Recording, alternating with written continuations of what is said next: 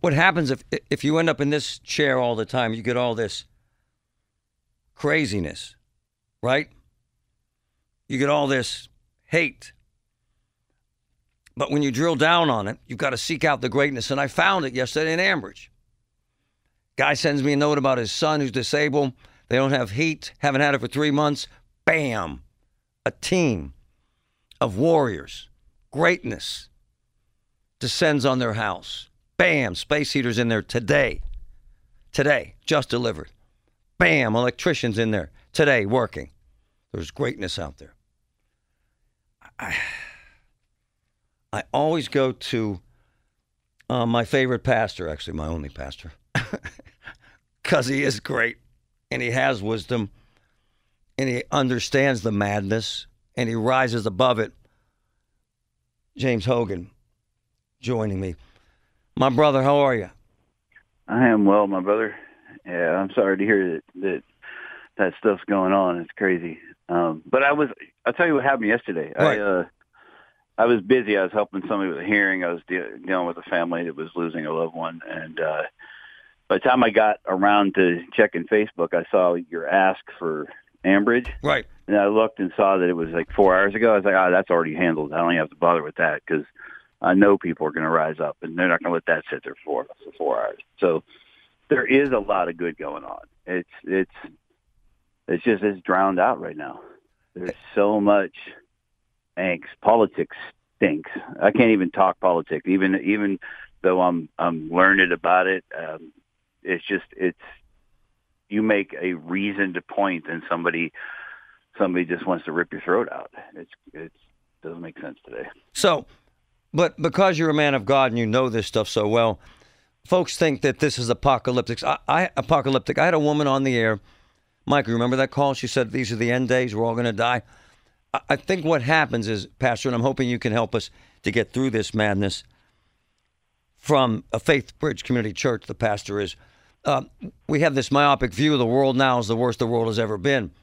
But throughout history, we have overcome calamity, have we not? And ended up on the higher ground, have we not, sir? And kindness prevails. Oh, absolutely. That caller that you had is person number 19,400,072 that has said, "Oh, my times are the end times." And I don't even bother when people say, "Oh, look at all." I was on the phone with somebody out in Seattle this week. Look at all these signs. It's got to be the end times. Don't ask me. Jesus said when he was walking on the earth, he said, "Yeah, my Father knows that. Don't ask me. I don't know that." And so I just think that it always looks bad, but we have you were in the news industry for a long time, and your wife still is. We have a tendency to focus on the negative. We have to fight to get the positive stories out there because people want to stop and look at the car crash, but they don't care about the person helping the old man across the street. Well, it's fascinating because we've experienced this with you, quite frankly. He took a donation from me and an attorney to help people in the community in the Rocks. He has black children. He's married to a black woman, and he's been called a racist. Didn't make you angry, man? How the hell do you manage that, man? How do you do that? You know what? Years ago, Marty, I decided that I may lose my life doing what I do. I may have calamity come upon me because Jesus said, if they hate you, remember they hated me first. And we get it. I mean, right now, I can't really get into details, but the police are looking into a threat against the church, and we've had other threats in the past. People just don't like good things going on, some people. And that is such a small, tiny sliver of society. But, you know, the one with the gun in his hand makes the loudest noise. So, not to invade into your privacy there, but I'm getting the vibe that your life has been threatened. Is that fair to say? It's definitely touch and go at the moment, but it's not going to derail us.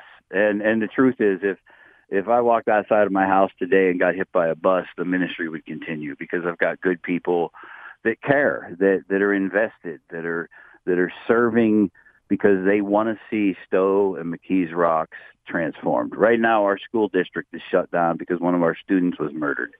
and we don't have any home games at our football field, even for the playoffs, because of violence at the games and violence around the field. And we either fight to make it good, or we capitulate to it being bad. And I just don't want to spend my life capitulating to it being bad.